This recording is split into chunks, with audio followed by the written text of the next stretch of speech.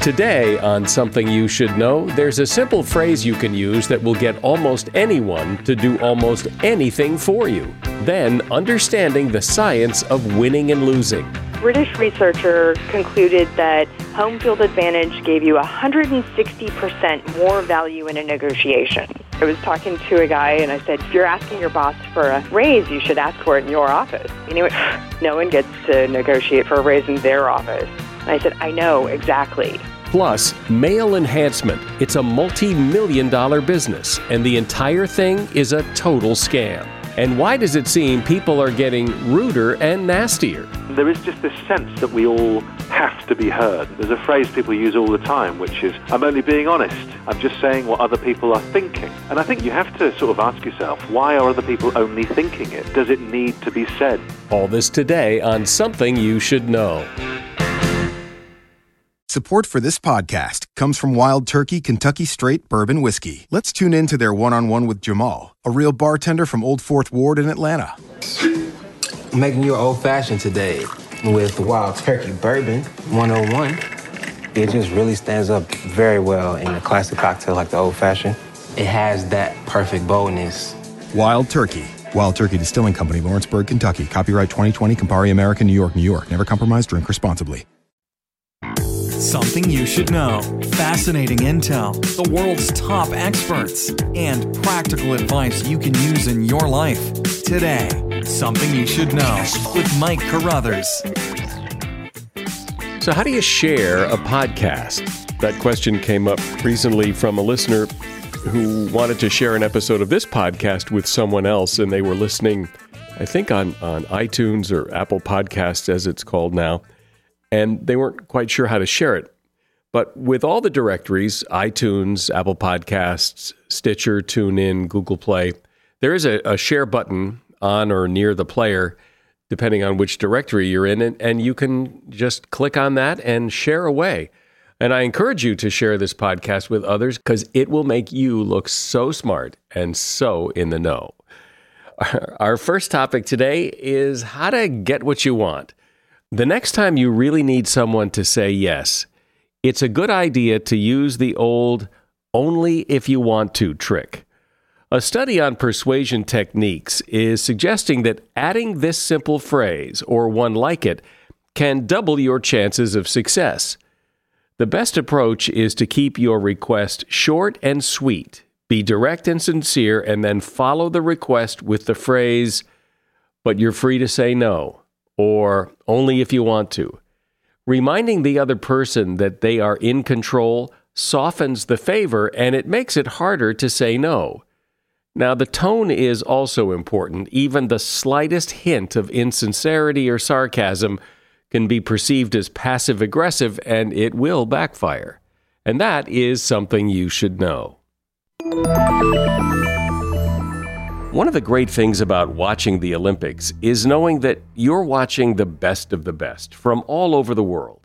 These are elite performers in their field. So how did they get there? What did they do, or what is it that they have that people who don't make the Olympic team have?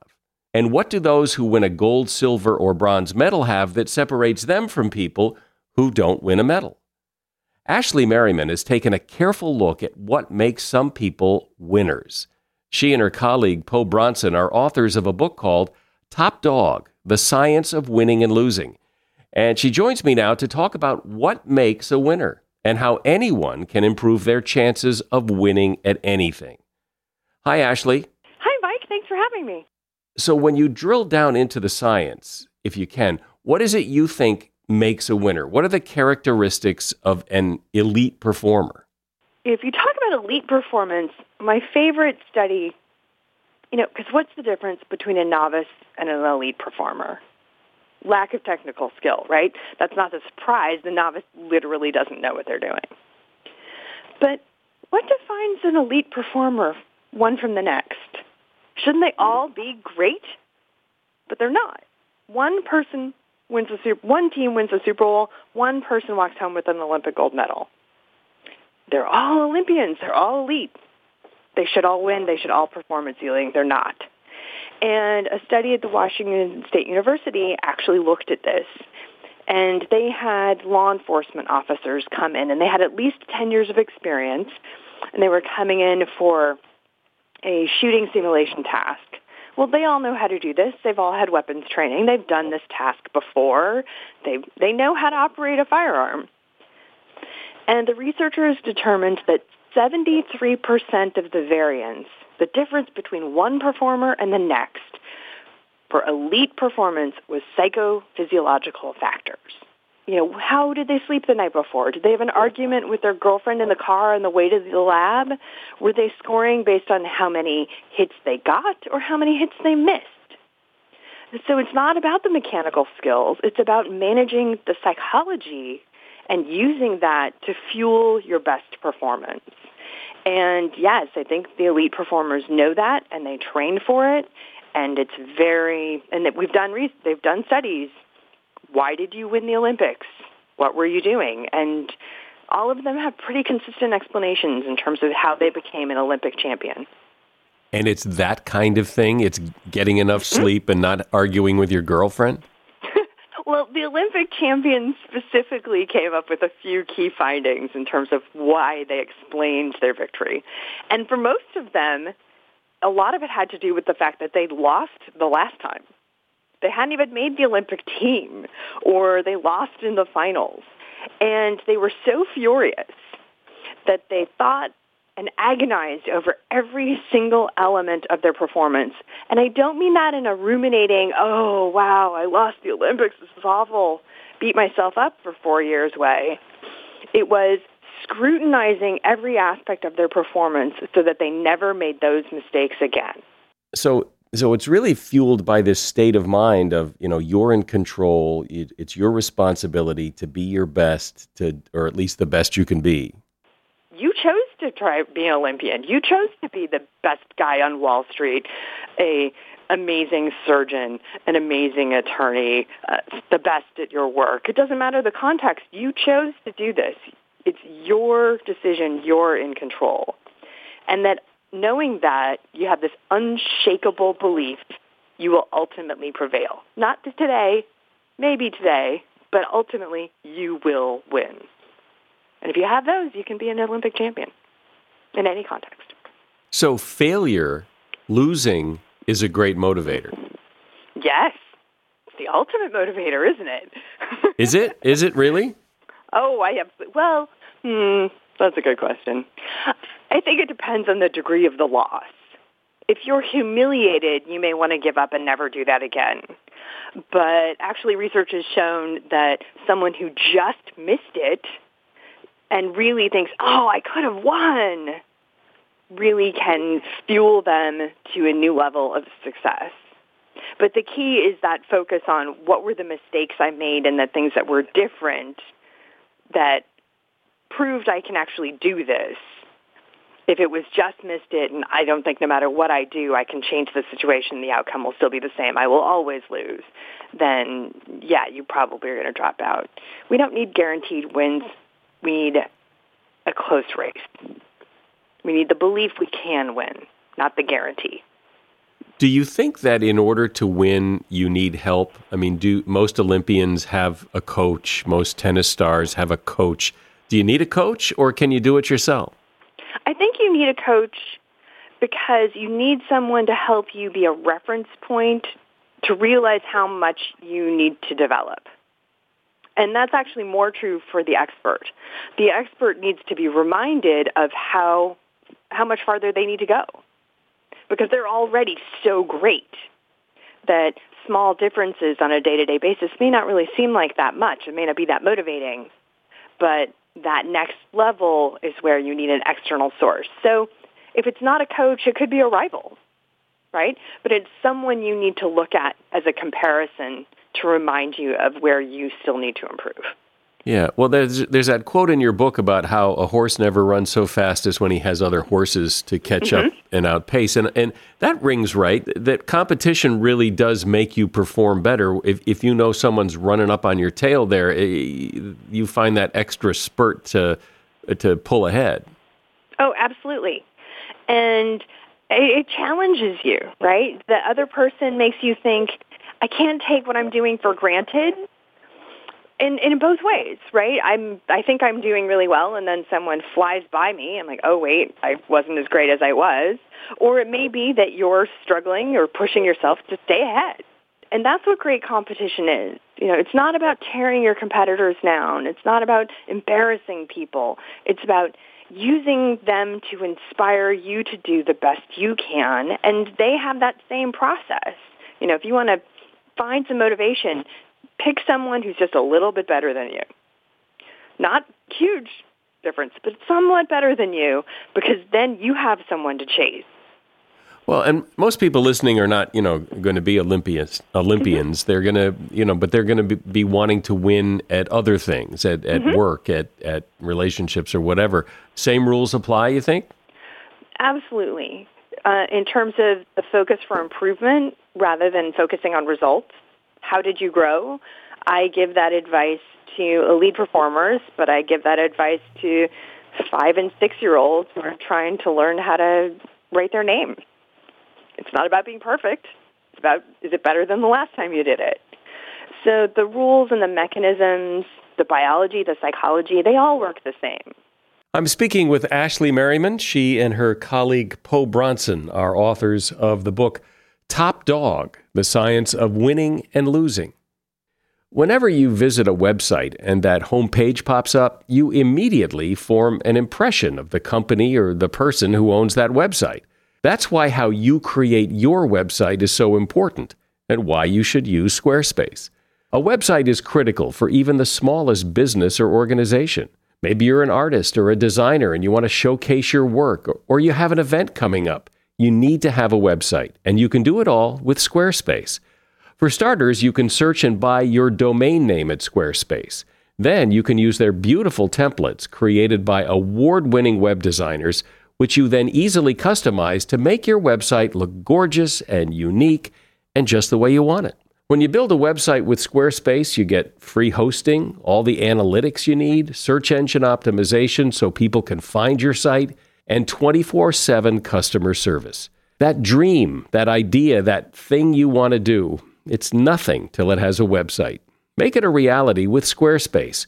Go to squarespace.com for a free trial, and when you're ready to launch, use the offer code SOMETHING to save 10% off your first purchase of a website or domain. That's squarespace.com and the offer code SOMETHING so they know you heard it here. Distracted driving is a serious problem on our roadways, leading to the deaths of thousands of people and injuries in the hundreds of thousands each year.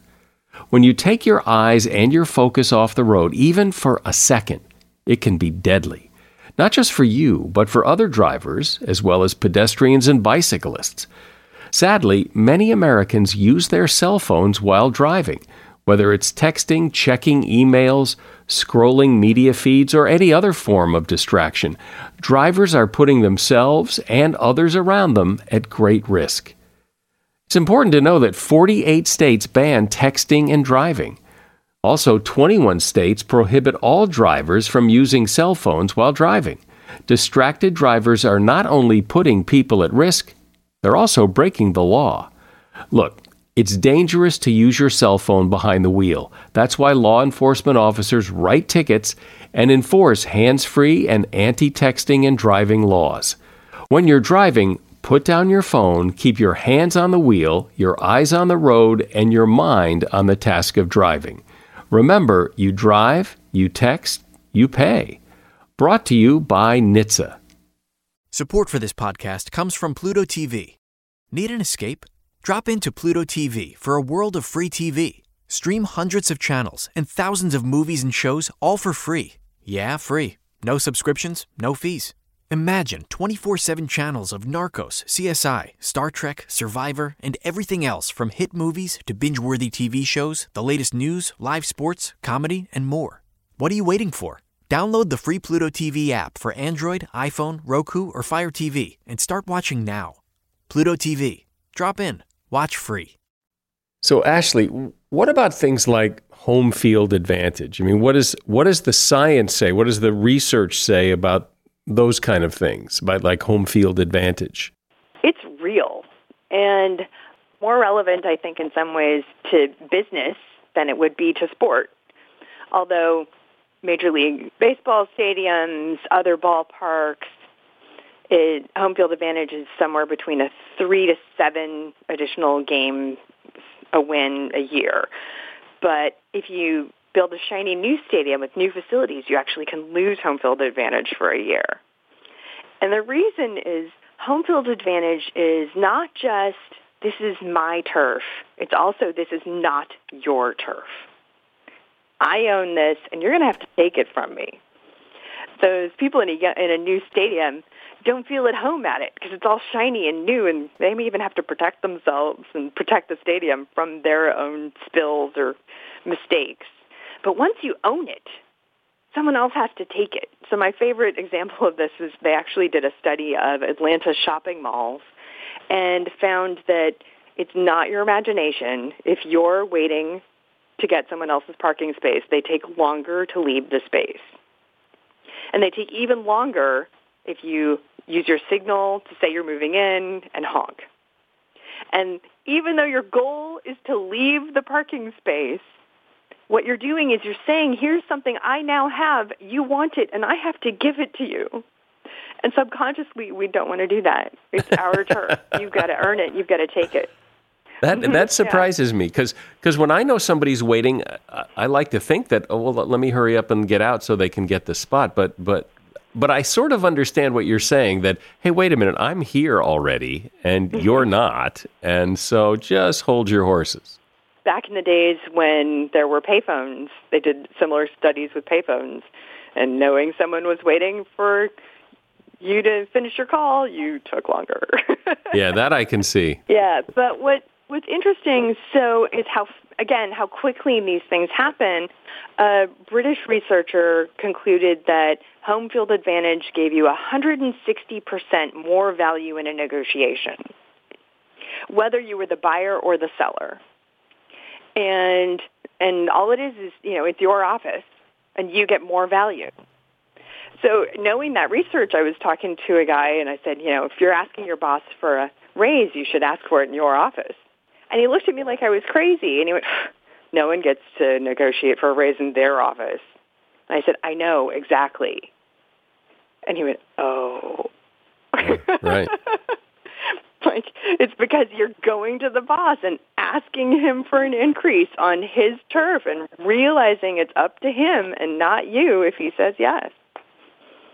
What is some of the other science that you've looked at and uncovered about winning and competition that people might not know, unrelated to home field advantage? What are some of the other things you've discovered? Well, when we're talking about the structure of competition, it was interesting having researched the book changed my perspective of thinking about competition, because I had always thought about it from the perspective of the person who is competing. Right? What do I win? If I win, what do I lose? How long will this take me, et cetera?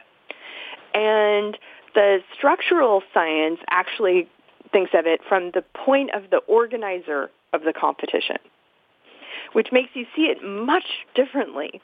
For example, if you decided you wanted to increase physical fitness in your town, you might have a 5K.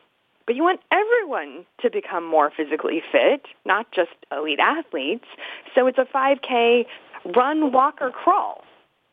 And everybody gets a medal so that everyone can feel like they're accomplishing something and no one will say, that's too hard, I can't do it. Now, if you do that, though, the elite performers, the serious runners, aren't going to sign up for that race because it's not a challenge. It's not interesting to them. There's no actual competition, right? They're going to be insulted that everybody gets a trophy. If you want to, as that organizer, not find everybody gets involved, but who are my best performers? If you're a college scouting for teams or increasing, elite performance, now you maybe only want 30% of the people to come home with a medal, and you're going to increase entrance fees. So what you as the organizer want changes the competition, and that will then change who is willing to compete in the first place. Let's talk about that. Everybody gets a trophy stuff. I mean, people have talked about that a lot over the last several years, and everybody has their opinion. My opinion is, I'm sure you do. My opinion is that it hurts more than it helps. But how does it hurt? I mean, it except to demotivate people, what else does it do? Well, I should say I hate programs where everybody gets a trophy. I hate them. Just hate them. And I actually was Switzerland. I was neutral before having written, actually 2 books relating to motivation. One was about kids, one was about competition. And I really didn't go in hating it. The science that I had learned, that's what actually catalyzed my profound hatred of it. And I think, first of all, yes, it's demotivating, especially for your elite performer. But I think there's some moral lessons, right? I mean, great competition is about pushing people to your best, right? And improving. And I think that over time, for kids, everybody getting a trophy at every single they do is teaching them nothing is worth doing unless you come home with the medal. We are winners here. Failure is not acceptable. Learning from losing is not acceptable. You must have a public recognition of your success at all times. I think that's really destructive because we're not just talking one medal one day for one kid. We're talking medals every season, multiple medals even at a day-long tournament just for being there. So I think that that's really actually amping up competition. And actually a study that came out last month was looking at rising levels of perfectionism with millennials. They just can't handle mistakes. They can't handle failure. And I wondered almost immediately, is part of it because they always get trophies and are always told they're wonderful? So there's a lot to this. It isn't just that you can do more push-ups than me. There's a lot more to this than I think people realize, that being a winner takes a lot of understanding of how to be a winner.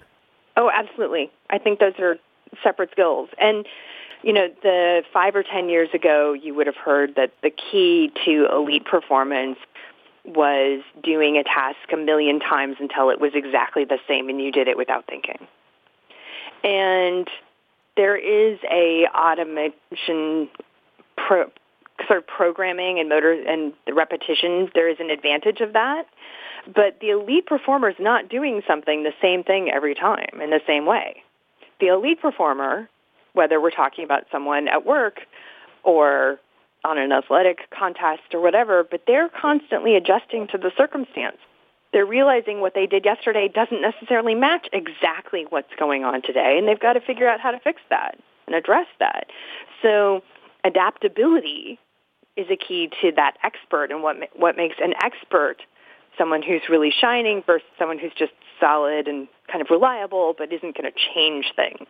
The expert's going on the fly and adjusting as they need to. So it turns out that adaptability is a separate skill that we can teach right along with any of the mechanisms and the mechanics. Well, I appreciate the insight. It's particularly interesting now watching the Olympics to get a glimpse into what it is that makes an elite performer or an elite athlete and how we can apply that to our own lives. Ashley Merriman has been my guest. She is author of the book Top Dog, The Science of Winning and Losing. There is a link to her book in the show notes for this episode. Appreciate you being here, Ashley. Thanks. Thank you so much for having me. It was an honor to get to talk to you. Do you own or rent your home? Sure you do. And I bet it can be hard work. You know what's easy? Bundling policies with Geico. Geico makes it easy to bundle your homeowner's or renter's insurance along with your auto policy. It's a good thing, too, because you already have so much to do around your home. Go to geico.com to get a quote and see how much you could save. It's Geico Easy. Visit geico.com today. That's geico.com. What's up, everybody? I'm Graham Bunn. So excited to introduce you to Country Shine, where we're talking all things country music. That's right, and I'm Cameron Irwin, co-host and resident country girl at Tinseltown, here to welcome you to the family. Every Tuesday, we'll update you on the latest in country music, culture, and community. And on Fridays, I'll bring on country musicians and all the biggest names in the game. It's a gathering, and we want you here. You can listen to Country Shine with me, Graham Bunn, for free right here on Spotify. It's pretty easy to make the case that as a culture, we are getting ruder and nastier to each other. Why is that? What has caused so many people, it seems, to have an opinion on just about everything, feel the need to share that opinion, and then on top of that, the need to villainize and attack anybody who disagrees with that opinion? Is this going to continue to get worse? Can we do something about it? Danny Wallace is a man who is concerned about this. He is the author of several books. His newest is called F You Very Much, Understanding the Culture of Rudeness and What We Can Do About It. Hey, Danny, so where did this come from? What's the cause of all of this? You know, you can blame it on almost anything. The rise of social media is an obvious one, and there is just this sense that we all have to be heard. There is a certain arrogance, I think, to it, and I think we're celebrating the wrong things as well. Certainly over here in Britain, there's a phrase people use all the time, which is, "I'm only being honest." You know, I'm just telling it like it is. I'm just saying what other people are thinking. And I think if you're doing that, you have to sort of ask yourself, why are other people only thinking it? You know, does it need to be said in this way and in this manner? So, you know, I think there is a gradual coarsening of debate that perhaps we're all a little bit guilty of. We all want to be heard. It's just happening more and more. I love that. Well, why are other people not saying it? Maybe there's a point there. Maybe you ought to not say it too. Let's all not say it. Well, there is something a little British about that, you know. It could be, and I am very British. I can tell. That way. At one point, someone else had accused me of this. A man named Brad Blanton, who is a pioneer of what's called radical honesty, and he sees politeness as being almost deceitful. Why am I not saying the rude thing if I'm sort of thinking it? And so to sort of test that theory, I did fly to Germany. Not just because the Germans have a reputation for telling it like it is, but also because there was a radical honesty course happening there. So their idea is that if you see someone whose haircut you do not approve of, rather than ignoring it or saying, "No, it looks nice," you know, you're supposed to say, "I do not like your haircut." And I found my time on that German radical honesty course one of the most excruciating and sort of embarrassing and counterintuitive experiences I've ever had. So perhaps, there is a point. Perhaps I am repressed. But that's a great example because, you know, what's the point? Why insult somebody's haircut when it doesn't matter and all you're going to do is hurt somebody's feelings? What's the point in that? Well, absolutely. And you know, I think it's far better to live in a society where we have empathy and we think about other people's feelings. So we're celebrating, I feel, the wrong things at the moment. We're celebrating people for their, in quotes, honesty, whereas actually they're just asking us to stand around and applaud them for their honesty, which, you know, is tantamount to applauding them for just being rude. Don't you think, though, that while it does seem that people are ruder and nastier to each other, that on the other hand, we also have people who take such great offense at everything that you can't look at them the wrong way without them being offended, and that's got to stop too. Well, I certainly feel that we've gone too far in the offense that we pretend to have taken at almost anything. Right. And I think that it's very, very unhelpful. Some people are going out of their way to be rude, and they should be called out on that. We should shine a spotlight on it. You know, there's a thing called the looking glass self, coined by Horton Cooley, and that's basically, as humans, we're always looking for how we are being perceived by other people. You know, am I coming across well? Does this person like me? Have I offended them? So that is a very, very important thing in human interaction. And when we confuse it by being offended by everything all the time and demanding apologies and demanding that the specific phrases that we have in our heads are being used by people who may never have heard those phrases before, that's just noise, which really confuses everything and makes it much harder to make valid points about the rudeness of others. What do you say when someone says, in their radical honesty kind of way, that, if you see something you don't like, you should be radically honest about it. And you would say, well, wait a minute, what? What would you say? Well, so if they're saying that to me, then I would sort of remind them that society, to function properly, needs a certain amount of lubrication, and we've developed these techniques for millennia that are unwritten rules, and they're unwritten because we don't need to write them down because they make such perfect sense. They work. So it's little things like making sure we say please and thank you, or if we're opening a door and there's someone running towards that door, we can just take a second just to hold that door open for them. We can do all these things. We can be nicer. We can consider other people. I don't know what good it does the person whose haircut I don't like to be told I don't like their haircut. I don't see what the real positive is. The argument they would make is that by being completely honest, I'm going to break through to a whole new level of friendship with that person because there won't be any lies between us. They'll know exactly where I'm coming from. Whereas from my point of view, I don't want to be friends with that person because they're rude. Right, exactly. And you know what? I bet you they've had a bad haircut once or twice in their life and probably didn't like it if somebody said to them, I hate your haircut. It's probably what drove them to this sociopathic behavior. We're just going to find a history of terrible haircuts. But also, when people are radically honest, when they're rude, as we might more commonly call it, it creates a conflict that need not be there. Well, absolutely. And I think there's even a confusion about just that word honest, because very often when people are putting these opinions out on Twitter or, at dinner parties or whatever, they're confusing a lot of different things. A lot of people confuse cynicism with wit. They think they're being funny just by being rude or being disparaging about things. And a lot of people say they're being honest. When they're not being honest, they're just finding some opinion that makes them stand out so that they can look a little bit smarter.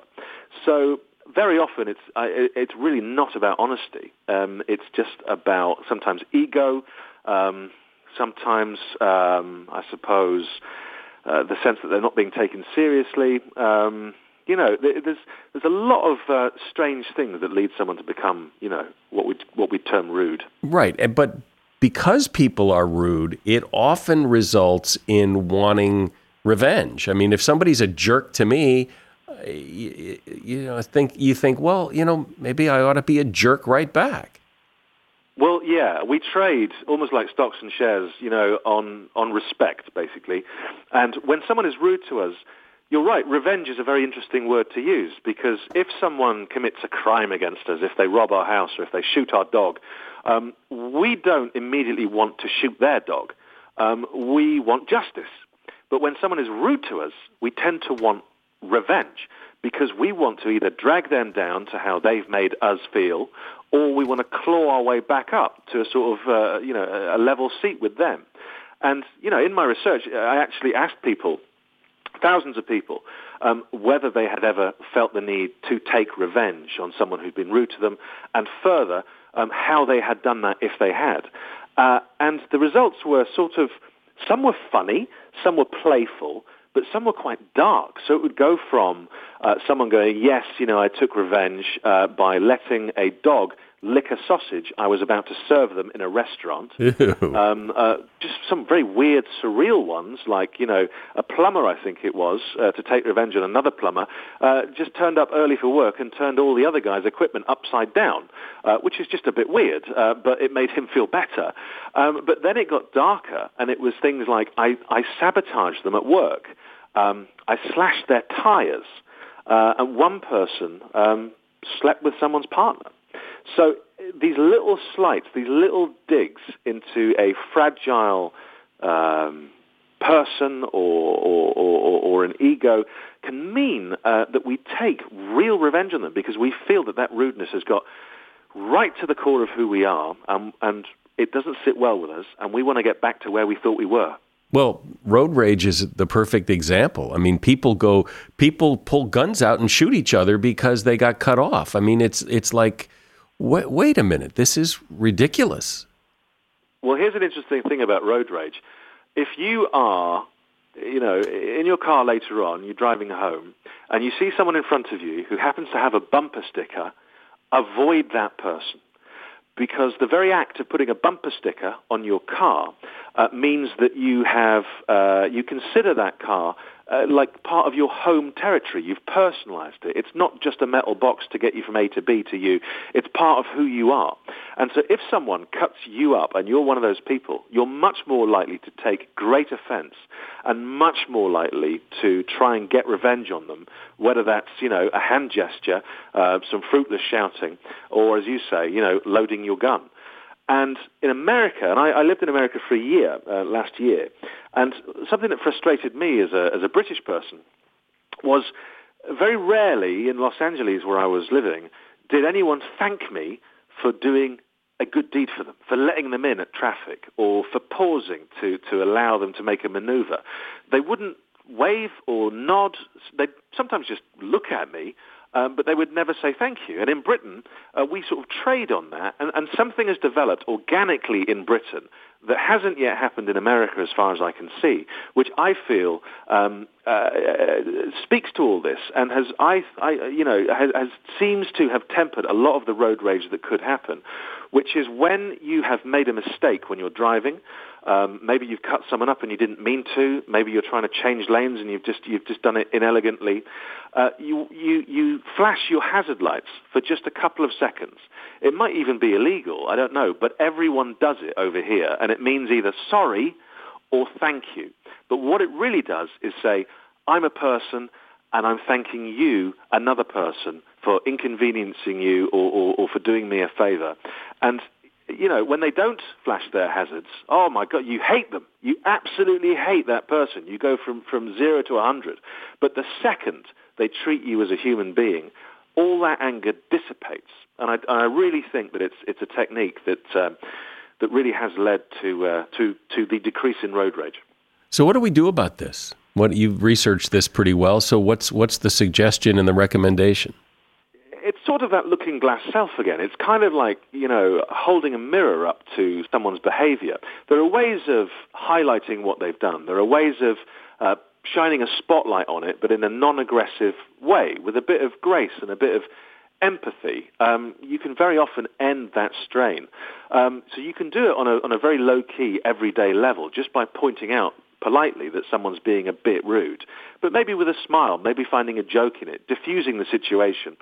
There are people who have done it in very spectacular ways, though. There's a guy who used to be the mayor of Bogota at a time where the city was pretty much seen as the most chaotic on the planet. And everyone was just driving however they wanted, parking their cars on the sidewalk, jaywalking left, right, and center. No one was obeying kind of the rules. And the more people who weren't obeying it, the more it sent a message out to everyone else that they could behave however they wanted.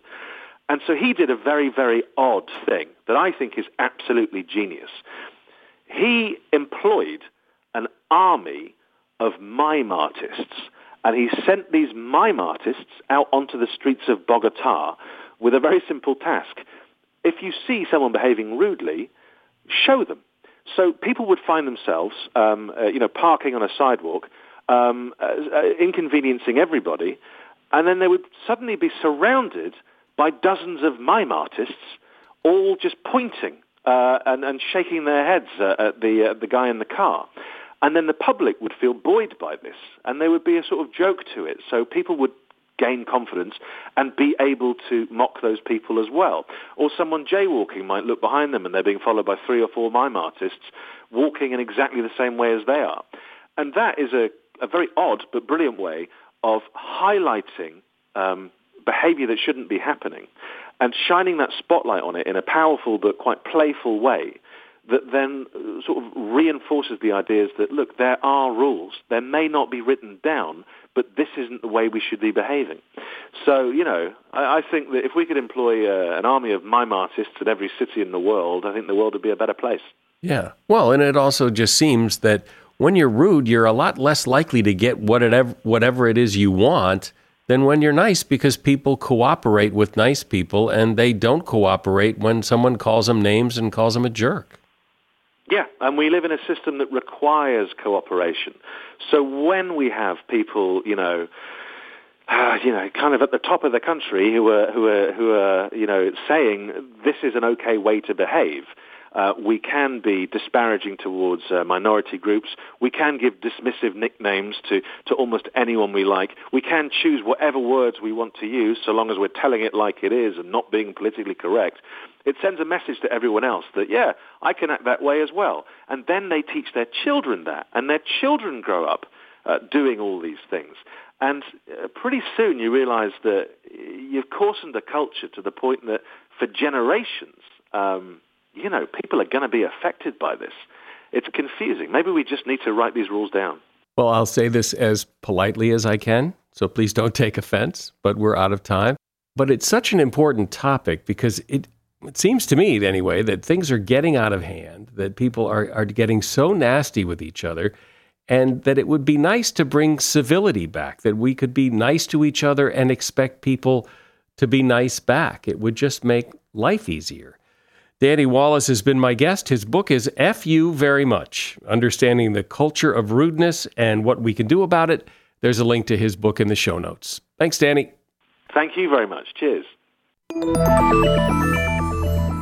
There is a scam, a ripoff, and you have been a target if you've ever gotten an email solicitation for male enhancement products. If you check your junk mail, there's probably one in there right now. And if you type on the internet male enhancement, there is no shortage of websites that would indicate that the male enhancement business is a thriving industry, helping millions of men. Well, it's a thriving industry, but it isn't helping anyone, not a single person. To date, there has never been a cream, pill, potion, or anything that has been shown to help make any part of the male body bigger. Never, none. But it's worse than that. Some of these pills and potions can actually be dangerous. They're typically manufactured in China, and there's virtually no government oversight. A report published in a prestigious medical journal found some of these pills are actually tainted with pharmaceutical drugs, and some have counterfeit drugs, and who knows what else is in there. The general recommendation is to stay away from these pills and potions for two reasons, even if they're sold in reputable stores. First, they don't work, and secondly, they could be dangerous. And that is something you should know. We're on Facebook and Twitter, and we publish content there that you don't hear in the podcast that I know you'll like. And if you like us on social media, you'll see posts that remind you to come back and listen to the next episode. I'm Mike Carruthers. Thanks for listening today to Something You Should Know.